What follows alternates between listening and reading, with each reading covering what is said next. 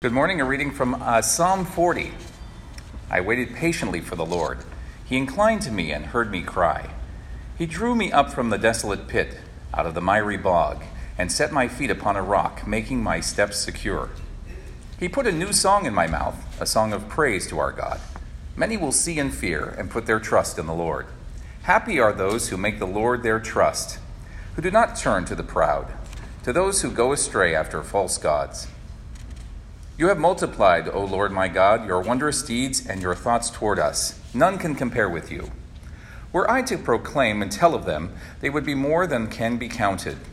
Sacrifice and offering you did not desire, but you have given me an open ear. Burnt offering and sin offering you have not required. Then I said, Here I am, in the scroll of the book it is written of me. I delight to do your will, O my God. Your law is within my heart. I have told the glad news of deliverance in the great congregation. See, I have not restrained my lips, as you know, O Lord. I have not hidden your saving help within my heart. I have spoken of your faithfulness and your salvation. I have not concealed your steadfast love and your faithfulness from the great congregation. Do not, O Lord, withhold your mercy from me. Let your steadfast love and your faithfulness keep me safe forever. Somebody asked me years ago, Kevin, have you ever preached on finances? And I said, no. Have you ever did a series on financing? I say, no. They said, why? Because I worry about finances all the time, so why would I teach it? I'm not to worry when that's my number one stress in my life. Now, I don't know about you, but there's times and things in your life that you need to learn how to deal with, how to surrender, how to trust God. And our finances are one of the hardest areas to trust God in. That's why someone used an analogy about baptism. When you get baptized and you surrender your whole life, what do you leave out when you're baptized? Your wallet. And so basically we say, yeah, I surrender all, but do I really surrender my finances? So this will be an interesting series. It's a 4 or 5 week series, and I'll be honest, in certain areas that I'm not trusting him in, or I need to trust him, but I feel good enough that I can actually teach this of lessons that I've learned. So let's pray. Father, we thank you. We thank you for the opportunity of getting in your word. We thank you, Lord, for the grace that you have given us. And we just pray, Lord, that we will begin this new series in a way that we can learn and get the tools on how to change our way of thinking when it comes to our finances. We thank you. In Jesus' name we pray. And everyone said, Amen. You know, if you're looking for something to do this afternoon or tomorrow, the Museum of Tolerance is exceptionally a fantastic museum. And in that museum, they have this section that you go into a door. There's 2 doors. And one of the doors says racist and non-racist. Prejudice. Okay, prejudice and non-prejudice. And so therefore, when you try to go into the door that says non-prejudice, you can't go in there. Because it's insinuating that all of us are prejudiced. And so when you go in that part of the museum, it talks about in the mid-60s on the civil rights movement, and it shows Dr. Martin Luther King Jr. doing this incredible speech called I Have a Dream. And I look at this and I go, that dream is about striving for something better, striving for unity among all races, among children. And so you go, this is an incredible dream. Now, if you don't realize it, that was 57 years ago that he gave that speech. Now, you can judge whether we achieved the dream or closer to the dream. It's up to you.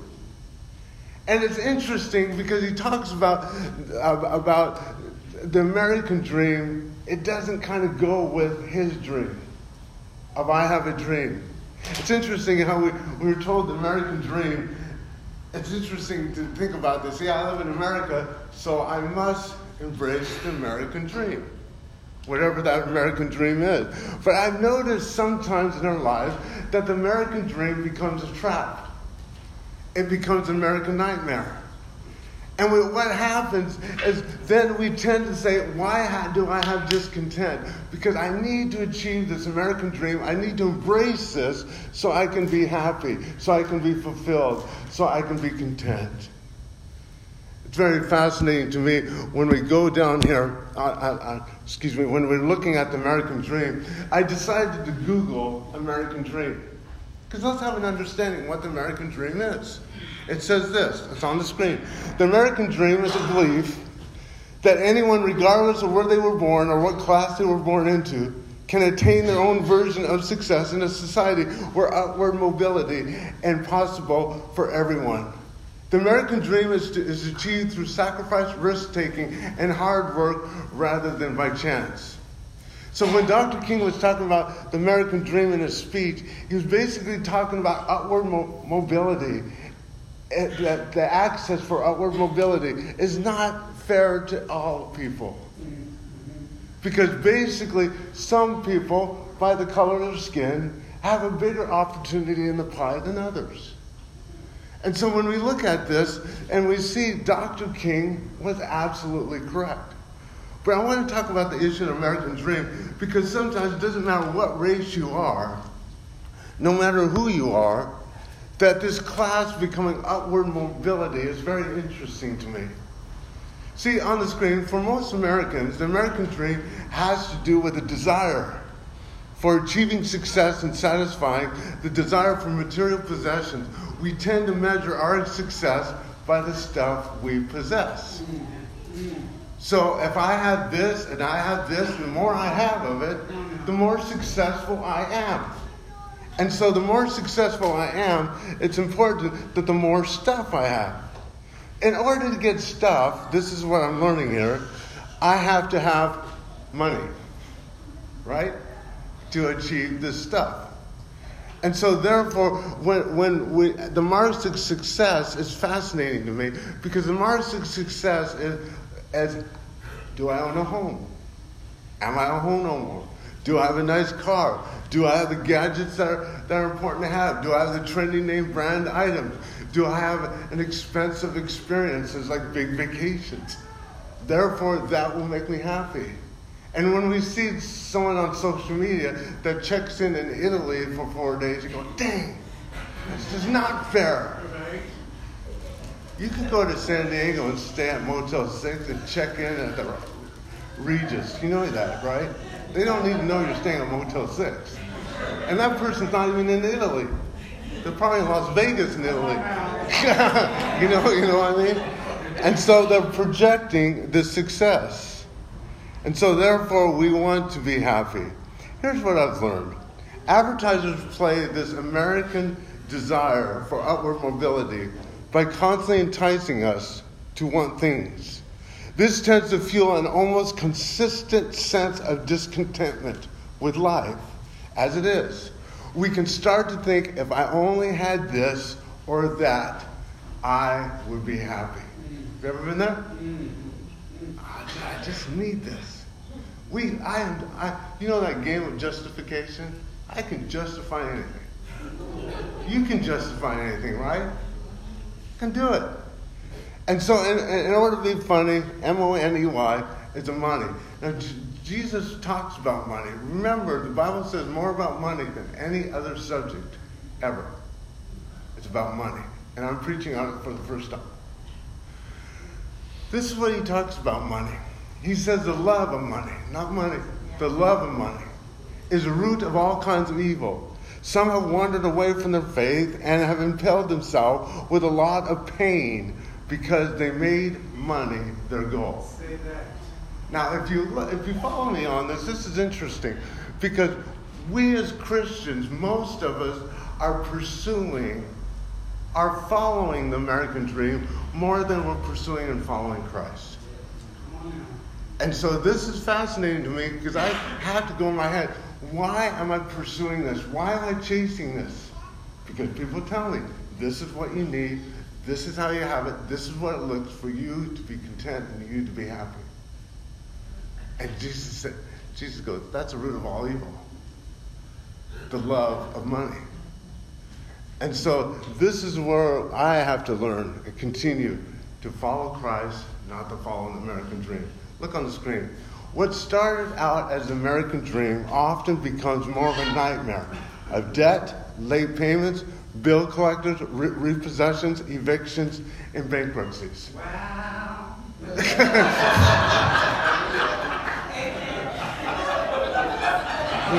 Feel free to respond, okay? All right. So here's the thing. Brooke and I were working on getting all the information on statistics and stuff like this, and here it is. Here's the statistics. 40% of America do not have $400 to cover themselves for emergencies. Call it emergency fund. 40%. Now, most of us experience emergencies in the year.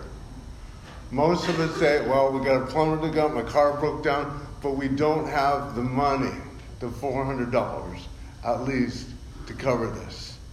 And so we put it on our credit. Adam Hamilton is a Methodist pastor, the author of a book that I'm using in the sermon series. And it's interesting, I'm doing a commercial break here, because in March we're doing a series that's based on this series, a workshop on being free financially and how to do it. And it's a 5-week series, and it follows. If you take Grace Track, then boom, you can go for it. So I encourage you, if you haven't taken Grace Track, take it.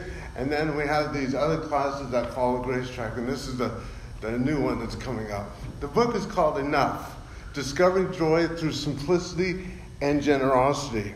And he uses two distinct but direct related, and he calls them illnesses when it comes to our life, when it comes to financing. It's interesting because it's sickness. And basically it's an illness not only socially, but it's an illness spiritually as well. The first one is a word that he uses called influenza. Now, I'm using a word. If you know where it's from a PBS documentary in the 1990s. And they use this word. Let me give you a definition of it. Influenza says the bloated, sluggish, unfulfilled feeling that results from the effort to keep up with the Joneses. An epidemic of stress, overwork, waste of indebtedness caused by the dogged pursuit of the American dream. An unsustainable addiction to the economic growth. Now follow me here. If you own a house that was built before 2016, the average house in the 1972 was 1,660 square feet. The houses that are being built now, the average square feet, 2,700 square feet. Because somehow the American dream is not just a house, but a big house. Now get this. Storage units. 2.3 billion square feet in America for storage units. That storage unit across here and the apartments across there, per square feet to rent, the storage shed, storage unit, it's much more expensive per square foot. Really interesting. So that stuff you think you need that you're storing and paying hundreds of dollars for because your identity of your success is in that, watch it. Be careful. You know, you gotta do this. And so here it is, the holiday season, which if you remember last year in the holiday season, the big news was complaining we have a week less between Thanksgiving and Christmas. So we better spend more in that week for Black Friday. So you got people, you ever watch, Google Black Friday in Walmart. It's funny. It's just crazy people fighting for things. And then you got Cyber Monday. You got all kinds of different days for us to spend money. And one of the greatest gifts that we need to be celebrating between Christmas and Thanksgiving is, on this Christmas and Thanksgiving, is family. It's Christ, the birth of Christ, the biggest gift to humanity. But yet, we're getting deeper and deeper in debt.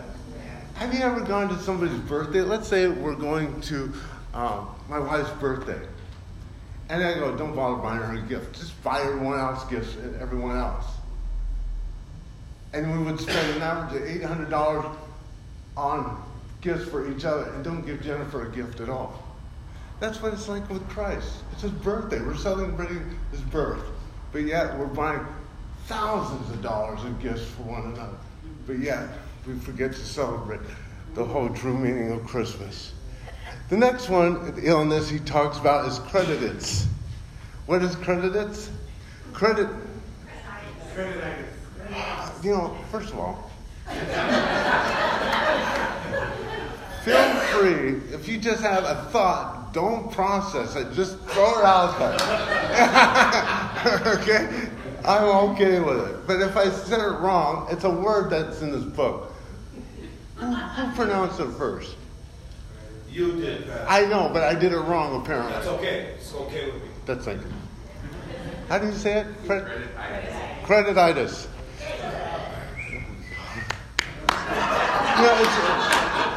The thing is, when low expectations, hey, you can do anything, credititis, yay, you did a good job. Well, credititis is an addiction to the more costly way of buying now and paying later. Now, let me give you an example. When I was a kid, we had Kmart. We didn't have big malls and that in Oregon. And they had what's called layaway. Do you remember layaway? Now, basically, I got a $40 gift, and I want to buy it. I'll put on layaway. They lay it away for me. And I put 10% down, which is what, $4? And then I pay monthly installments. And then when I pay it 100%, I get my toy. They ain't making money off it that way.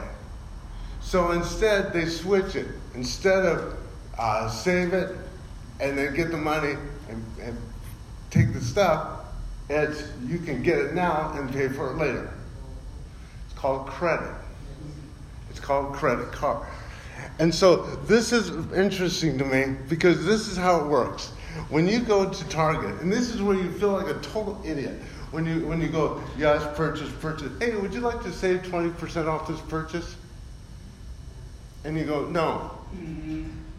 I don't want to save 20%. No, I don't want to apply for a credit card right now or in front of 9 people in line and save 10% off this Coke and a hot dog. It's not going to work. But this is how they do it. And it's really fascinating because I've been Best Buy, which I have a credit card, they go, look, if you do a $300 purchase, 6 months, credit, no interest. If you do a $2,000, 1 year. If you do a $3,000, 24 months. Do you see how they encourage it? Mm-hmm. And instead of looking at the total amount, you look at the payments. Big TV. It's interesting how you say, I saved. How do you save when you had no intention of buying in the first place? Does that make sense? Look, I saved $1,000. No, you just spent $2,000. You didn't save. This is how you save. I want that. I don't need it. You go out there. You save $3,000. Right? That's how it works. Okay. And so this is where we can get caught up when it comes to credit card debt and all this stuff. The banks are not stupid. Let me give you some statistics we got from the book and from other resources. The total American credit card debt is $13.86 trillion. That's the deficit, almost. Americans are carrying $110 billion in credit card interest and fees. 55% of Americans don't pay the credit card bills in full each month. An average credit card debt in America in 1990 was around $3,000. Now it's nearly $17,000 with credit card debt. The average sale is around 125% higher than if we use a credit card than if we pay cash. So it's interesting how you get 20% off something and go bam, credit, you're paying payments. You're paying more than what you saved. I'm telling you, it just works. So the creditities, however you say it, does not just apply to credit cards, but it also applies to loans for cars. When I first got my first car back in the 1980s, the average car loan was 3 years, 36 months. Then it went to 48 months. Then it went into 60 months, 5 years. Now it's 72 months. If you want to get a Motorhome loan, 144 months. That is 15 years. I could be celebrating that I just paid off a 2005 Winnebago just yesterday. Okay, well, yes, I just paid triple for it, but yes, I paid it off. And so this is where the illnesses and deeper spirituality comes in. He says this in the book. Our souls were created in the image of God, but they have been distorted. We were meant to desire God, but we have turned the desire towards possessions. We were meant to find our security in God, but we find it in amassing wealth. We were meant to love people, but instead we compete with them. We were meant to enjoy the simple pleasures of life, but we get busy ourselves with pursuing money and things. We were meant to be generous and to share with those in need, but we selfishly hoard our resources for ourselves. All of us have an inclination toward sin. So follow me on the story in the book of Genesis, Adam and Eve, the forbidden fruit. Back on the screen. God and God's grace is all we need. But Satan lures us into believing that we need to reach out and grab something on our own in order to be satisfied. See, let me tell you something about the devil. Because I've been fighting that clown for years. The devil does not tempt me to have an affair. The devil does not tempt me on drug addictions. It does not tempt me to get in debt. What the devil tempts you to do is this, to be discontented. That's it. I'm going to tempt you. You know what? Your life could be better. And so when it comes to discontentment, then all of a sudden we go, okay, I need to pursue something. And so therefore, that's how the temptation works. And so therefore, you look at advertising. They will sell you a problem. No, they will present a problem and sell you a solution. And so you look at this and go, oh, I need that to be content. So I need to pursue that. I'm discontent. And so therefore, we look at this and the devil goes, look at them on social media. Don't they look happy? Look what they're doing. And therefore, we want to do it. We want to go for it. And so discontent is really an expensive, emotionally and financially and spiritually, emotion to have. And you know what? It's not working, this American dream stuff. Because if you look at our life expectancy in the United States in the last 2 years, it went down. You know why? Drug addiction and suicide. So if we have the American dream and all this, then why is American suicide the highest in our country than any other country? Why is the epidemic of drugs, the opium and stuff like that, why is that so powerful in America? I think because we are more unhappier than ever now. Now, you may say, okay, good night, Kevin. You're just tearing me apart with this incredible good news now. But here's the good news. The Bible says in John 10, the thief enters only to steal, kill, and destroy. But I came that you could have a life, indeed, so that you could have life to the fullest. See, on the screen it says, if your life has been robbed by the devil in the form of financial brokenness, the good news is that Jesus has come not only to restore your life, but to give you an even fuller life than you ever thought possible. Now, I know a lot of preachers, when they do these financial sermon series, they do it one way, and they all do it the same way, and I'm going to do it in a completely different way. This is what I've listened to other pastors, which is, there's no wrong or right. The 8 steps to financial freedom, the 6 steps to get going, the 8 steps to this, 9 steps, it's all steps. There needs to be something that needs to change prior to that. And that's a condition of one's heart. Because we could do the 9 steps of how to get out of financial debt, you'll get in debt again. It's like losing weight, you'll gain it again. If there's not a mind change. Paul says how we renew our lives is by the renewing of our mind. Yes. The way we process things, the way we think. Does it take longer? Yes, it takes longer. But the effects are long-lasting. See, on the screen, the gospel, or God's good news, always has to do with what God does for us. And we can't do it for ourselves. That's called grace. All we can do in our part is respond in faith based on what God has already done for us. Now, this is why Jesus announces good news. He says, now it's time. Here comes God's kingdom. Change your heart and life and trust, he says, this good news. What we really need to do is trust God for the fulfillment of our lives, not stuff. And when I learn to trust God and the fullness of my life, then I don't necessarily need this to be fulfilled. I'm already fulfilled with what I have now. I can still spend it, I can still do it, but it's not a need. And so therefore, again, we look at Scripture, and I'm not going to preach at you to tell you what you have to do, but I want us to look at the Old Testament and New Testament, because Paul and David understood this grace. They understood God deeply. And the thing is, in Psalms, if you look in the Old Testament, David said this about contentment. I waited patiently for the Lord. Gratification and instant gratification gets us in trouble.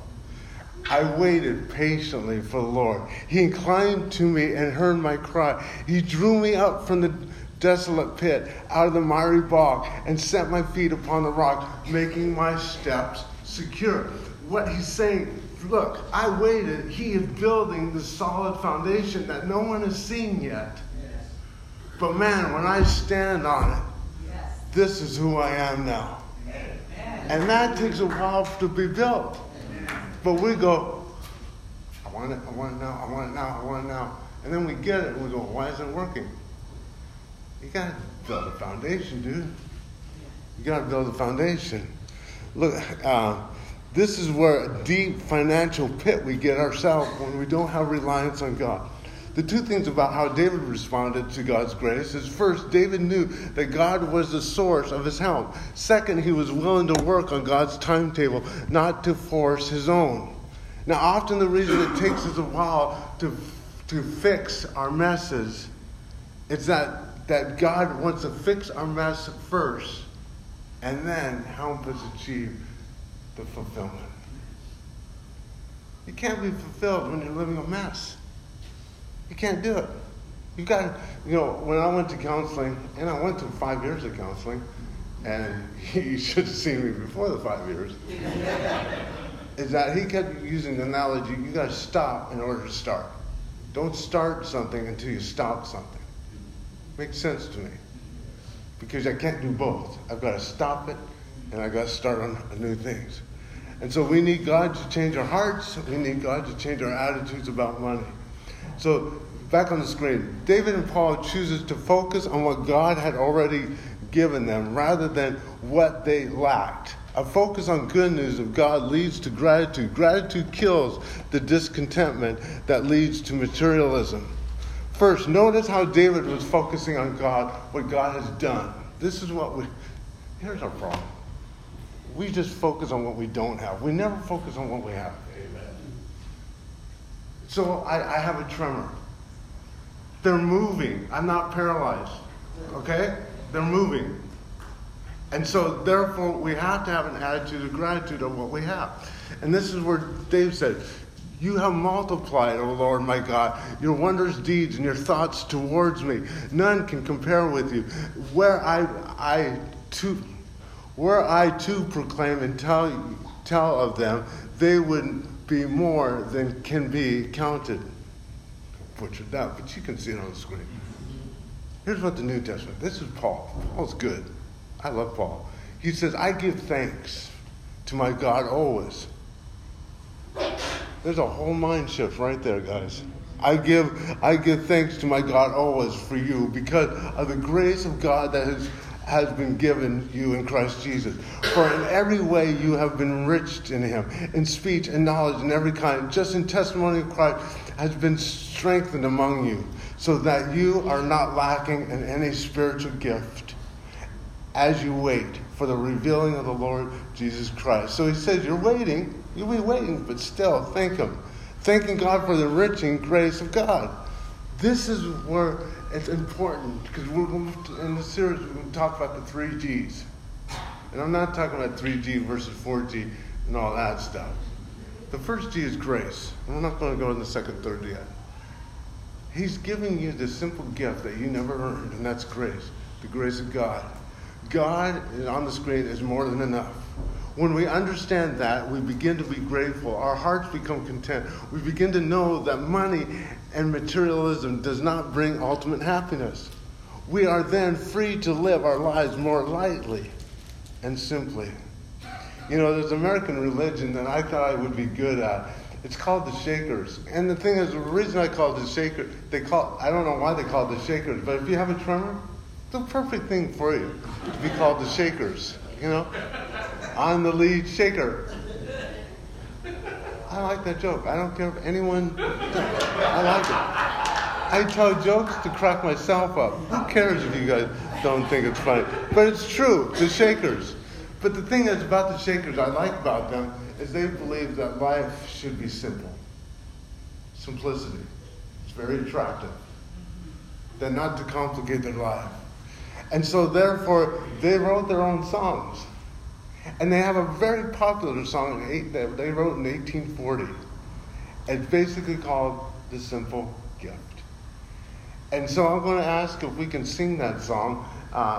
If you can sing it, I'm sorry, but I'm not going to sing it. But I want to encourage you in the next 5 weeks to begin to be open about surrendering your financial stress. About getting a whole paradigm shift of thinking. Because you can say, hey, I'll be fine when I'm debt-free. No, you need to be fine now. Yes. Amen. Because a change of the heart needs to start to work. Then you will watch the wisdom on how to get out of financial debt. Amen. Later on during this series, I'll tell you, Jennifer and I, because of me, 2008, $320,000 underwater. Underwater. I had an anxiety attack. That's gone now. Because the heart changed first. Then the steps came second. The foundation had to be built first of understanding what money was. And so this is going to be a powerful series because it took me 37 years to prepare for this series. So let's listen to this song, and I just want you to surrender. Surrender, begin to be open to surrendering.